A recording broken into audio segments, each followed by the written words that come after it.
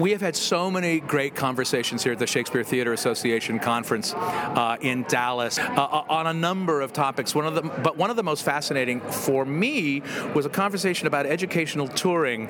And Heidi Schmidt, PhD, who is the assistant director of outreach and the resident dramaturg at Colorado Shakespeare Festival, was talking about their educational touring program and how they use Shakespeare's violent storylines to address issues in schools of bullying and violence. And I thought that was so fascinating that that Shakespeare, as I began to think about it, oh my God, yeah, there are a lot of violent storylines in Shakespeare, and that they can be used for educational purposes. Yeah, my boss, Amanda Giguère, who is really the architect of this program, has said in several public spaces that Shakespeare gives us so many examples of people doing it badly and of people making bad choices, which makes for good drama, but not really for a good life experience. Yeah. So cautionary tales. Exactly. Good morning, good afternoon, good evening, whatever it is, wherever you are. I'm Austin Titchener, 1/3 of the Reduced Shakespeare Company, and you're listening to this week's Reduced Shakespeare Company podcast number 711, Using Shakespeare's Violence.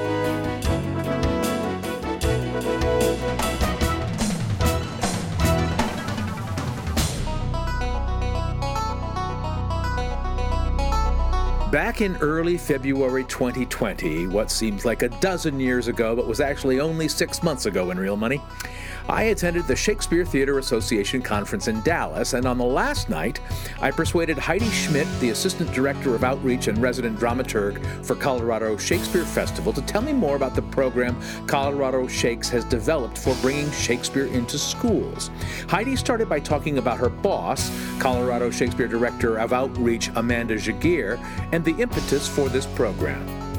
Several years ago, she and our artistic director, Tim Orr, were talking about educational offerings, and we'd love to do a show that we can tour to schools that's easy for the schools to host. Right. And they both love Twelfth Night, so let's talk about Twelfth Night and what do we do with that? And so Amanda was kind of thinking through, like, is there a lens? Is there something specific about Twelfth Night that maybe resonates with students, and kept hearing all these news stories about bullying trends in schools, and started making connections in her brain between the gulling of Malvolio, that series of escalating pranks that starts with people who just don't like each other and like poke at each other and push at each other, and eventually it escalates to this really over the top kind of horrific scenario. And in her brain she sort of had this click where she said, this actually sounds a lot like the bullying trends I keep hearing about on the news. So she discovered, because we're a professional Shakespeare company, but we happen to be housed on the campus of a major research university, and she discovered that there was an entity a few doors down from us, down the street, literally, called the Center for the Study and Prevention of Violence. They're part of the Institute of Behavioral Science on campus at CU Boulder, and their foundational logic is that they study and are a repository of research on bullying and violence trends in American schools. Right. Oh, wow. So she reached out to them thinking maybe they'll have a good book they can recommend.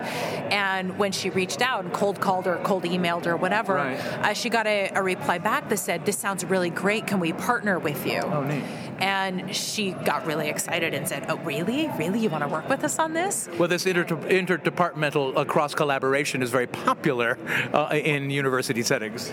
It is in theory, but in practice it's really hard to implement because nobody has time to actually put in the legwork to make that work. Right. So in this case, it was a little surprising, but lovely that they were interested in this. And so we continue to work with them 9 years later. And they are sort of the behavioral science research component of the project. So they love us because we give a very engaging, energetic storytelling narrative sort of mouthpiece to all this research that they're doing. And we love them because they give us so much credibility in terms of, like, Shakespeare, he got a lot of things right. Yeah. And there are a lot of things in the plays that we continue, like when you have this information in your brain, it's really hard not to see the storylines in that light. Sure. So, so Twelfth Night was the first show that we did. And it's evolved quite a bit since then in the 8 or 9 years we've been doing this project. But we're looking at Shakespeare plays in combination of what might be interesting from a curriculum standpoint for teachers, what might be interesting from a relatable standpoint for students. And we cover grades 3 through 12. So we usually do something that's a little bit more about maybe the obvious or surface levels of violence, and bullying for the younger kids, grades 3 through 5. We have done Twelfth Night works really well for that with, again, like the pranks with Malvolio. We've done the Comedy of Errors, which is so much about the slapstick violence of, I don't understand you, I'm going to beat you up, rather than... Or I'm frustrated with you, yes. Exactly, rather than, let's ask some questions and actually solve the problem and get to the bottom of what this misunderstanding is about. Which is more effective, but less funny. Exactly. Yes. Again, good drama versus good life are not the same thing. And are the kids seeing, I don't want to interrupt you, but are the kids seeing full productions or isolated scenes out of context? Well, somewhere in between that. Okay. We're doing full productions is not exactly accurate. We're doing like 30-minute cuttings. So we're trying to tell the full story as well as we can, but full... not so much. Right. They're not just, and here's a scene from Shakespeare. You know? Right. It's we're trying to cover the story beginning, middle, and end as well as we can. With we've got 3 actors, a stage manager, and a minivan. So we've got very, very minimal scenery. Costumes are, we have 3 actors playing like 20 different roles. So where did you get that idea? So we've got lots of like a costume is a jacket or a hat or you know, whatever they can fit on a coat rack, kinds of things. So for the elementary schools we do a 30-minute cutting. For the middle and high schools we do a 45 to 50-minute cutting. So like currently we're halfway through a tour of Romeo and Juliet for middle and high schools, and a 30-minute what are we doing? Oh yeah, The Tempest, that play for the little kids. It's about like cycle of violence and how do you reconcile and forgive someone who has legitimately done you wrong, and also how do you recognize when someone has done you wrong and you have in turn done them wrong. Caliban Prospero. And like all the characters. I mean, there are very few characters in that play that are innocent. Like everyone, and so trying to reconcile with someone hurt you and that's real, but what happens if you hurt them back? Does it actually fix anything, or like what's the impact of revenge or vengeance? Amanda has on the back of our business cards we have Shakespeare quotes, and hers says the rarer action is in virtue than in vengeance, which is from The Tempest, and it's one of her favorites. That it's the more difficult choice, but also the more useful choice is forgiveness rather than vengeance. That's fabulous. That's a great quote. And yours ain't too bad either. In nature's infinite book of secrecy, a little I can read. Yeah. Mine would probably have to be brevity is the soul of wit. That's our operations manager. When the kids see it, do they know they're seeing a production of Romeo and Juliet? Or they think they're seeing something that's good for them, something educational? You know what I mean?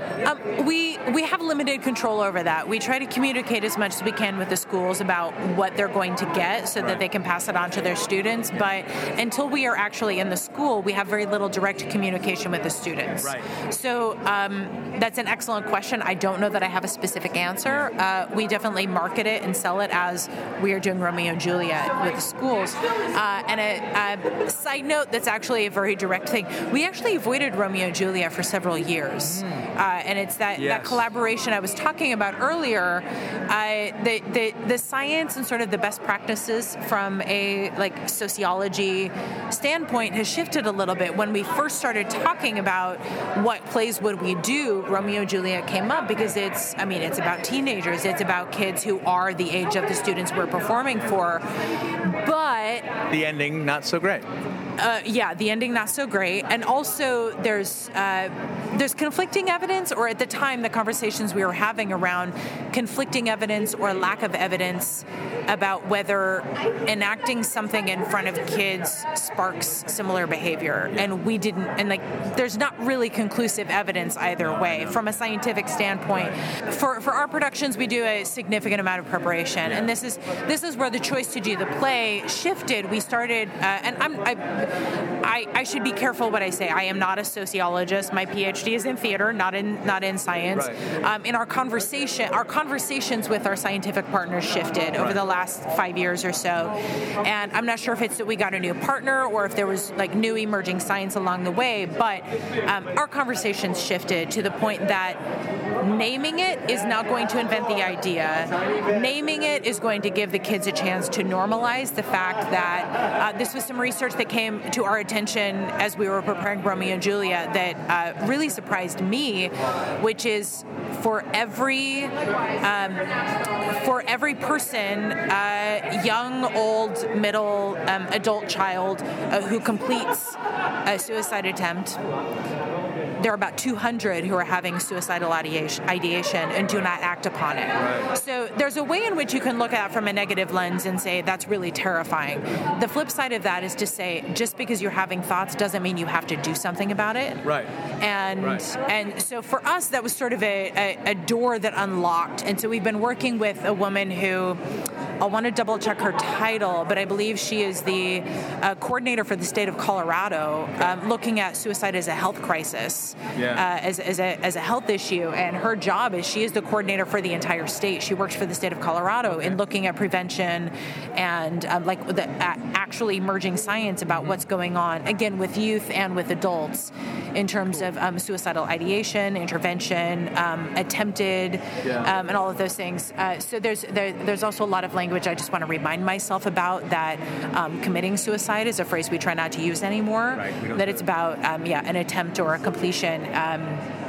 So we've had a lot of conversations with her, and she has been an extraordinary resource. Right. And we have included a lot of those resources in our study guides and our preparatory materials to make sure that we are being as responsible as we can be about opening up these conversations. You don't want to lob this grenade into the classroom and then bugger off. You know, you've got some responsibility for what happens. Right, exactly. So we're trying to give the teachers and the counselors, and of course the counselors probably have way more resources than we do because they have a lot more training than we do as theater practitioners.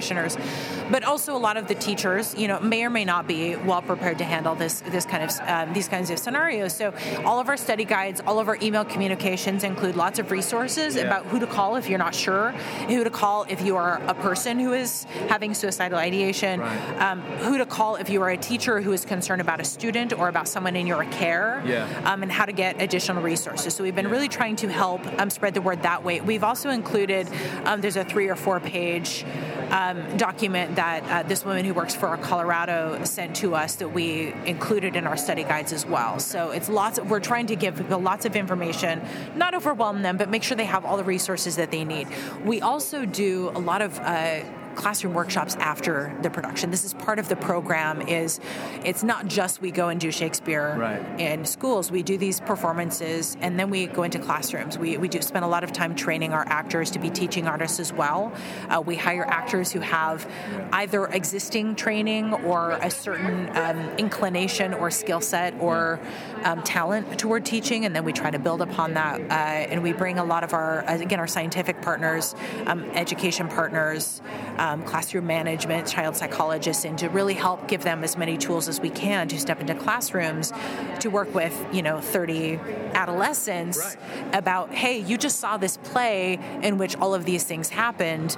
We're going to talk about and step into some role playing to kind of work through some of that.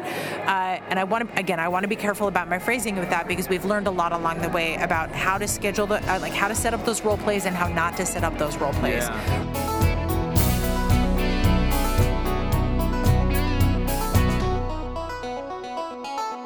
Hey, it's Robert Falls, the artistic director of the Goodman Theater here in Chicago, and you are listening to the Reduced Shakespeare Company podcast. Enjoy.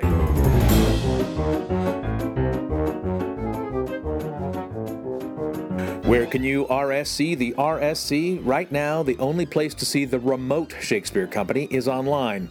We've created a brand new page at our website, reducedshakespeare.com, and a playlist on our YouTube page where right this second you can watch us perform many of our epic abridgments from the comfort of your own shelter.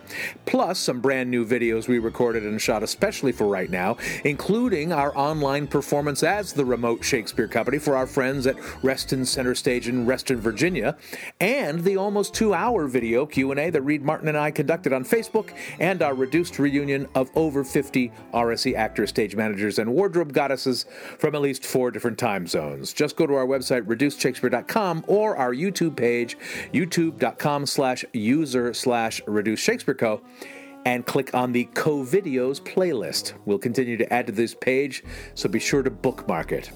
You can grab your own copy of Pop-Up Shakespeare, written by me and Reed Martin and beautifully illustrated by Jenny Maisels. It's on sale worldwide, and you can find links to both Amazon and independent bookstores in the U.S. and the U.K. on our website. As always, the very best way to stay up to date about all of our worldwide performance dates, whenever they can start up again, is to sign up for the Reduced Reader, our email newsletter. Go to reducedshakespeare.com and click on the link to subscribe, and check out our touring page for specific box office, venue, and ticket information. Now back to my conversation with Heidi Schmidt. Heidi and I were talking about new ways of framing Romeo and Juliet for classroom discussion.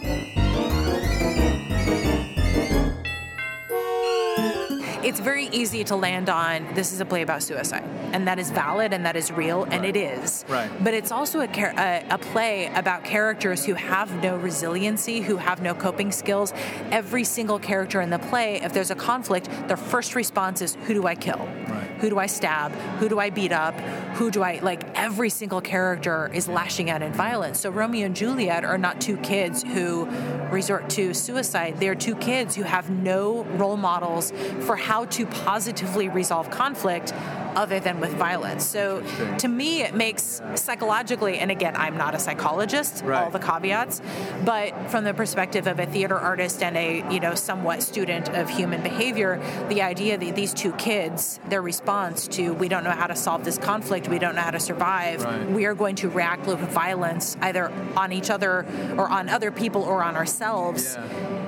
That's not a stretch to me. So we're trying to look at the play not as what do you do for these kids, but how do you solve this whole massive entrenched community problem of violence? Right. That's the bigger problem, which of course, very famously applies itself to these two kids, these two teenagers. Yeah. But that's not the problem. The bigger problem is that the entire community is marinating in violence all the time. And do you have, speaking of science, do you have evidence, either empirical or anecdotal, that this is working? That the kids are taking something from a live performance that they might not get in a lecture or whatever, or in a movie? I mean, it's one of those things that's incredibly difficult to track. Like there is evidence, there are sociological studies that show that student comprehension and retention are better with live performance than with reading a text or with a film version. Okay, that exists separate from us. Right. In terms of anecdotal evidence of, the thing that you want to latch onto, I think, is the stories of a kid who is thinking about suicide and changed their mind. We have nothing so dramatic, and frankly, right, if there were a story so dramatic, we would probably never hear about it. Yeah, right. And right. For us, it's less. That might be the case. We don't know, but for us, it's less about that and more about, do the kids have more tools when we leave them than when we arrive? We have learned to be careful and precise as much as we can about. I think we wrote grants in the early years of this project that was we're going to end bullying once and for all with Shakespeare. And it sounds really great and it's really ambitious and lovely, but at the same time, 9 months later or 12 months later, can you write a report saying, we ended bullying once and for all with Shakespeare, and here's how we can prove that? Right. Well, of course you can't. That's not... that's not really in the realm of possibility or of measurable outcomes. Sure. Is the term we often use. Manage your expectations, as they say. Yeah, under promise, over deliver is one that I've been told a lot in terms of grants. So we've really tried to navigate what can we do, what can we do effectively, and how do we measure that. That's it for this week's Reduced Shakespeare Company podcast. Obviously, Colorado Shakespeare's schools programming is on hold for the moment, as indeed are most things, but I hope they can get back to doing this worthwhile work soon. Until then, send us your Shakespeare teaching methods via email to feedback@reducedshakespeare.com. You can also find us and interact with other fans on our dedicated podcast page on Facebook at RSC Podcast, on Instagram at Reduced Shakespeare Company, or on my preferred platform on Twitter at Reduced. You can also follow me on Twitter at Austin Titchener, and you can follow Colorado Shakespeare Festival on Twitter at CO Shakes. Thanks, as always, to comically violent Matthew Croak, web services by Ginger Power Limited, and music by John Weber and GarageBand. Our random fan shout-out this week goes to Kira Lee Bradley. No reason, it's just random. Special thanks to Robert Falls, Artistic Director of the Goodman Theater in Chicago. And finally, thanks very much to you for listening. Please stay safe, stay home, and keep your masks on. I'm Austin Titchener, 711 2033rds of the Reduced Shakespeare Company. Thank you, Doctor. Thank you so much for having me. This podcast is a production of the Reduced Shakespeare Company, reducing expectations since 1981. Go to reducedshakespeare.com for performance dates, actor bios, email newsletters, and so much less.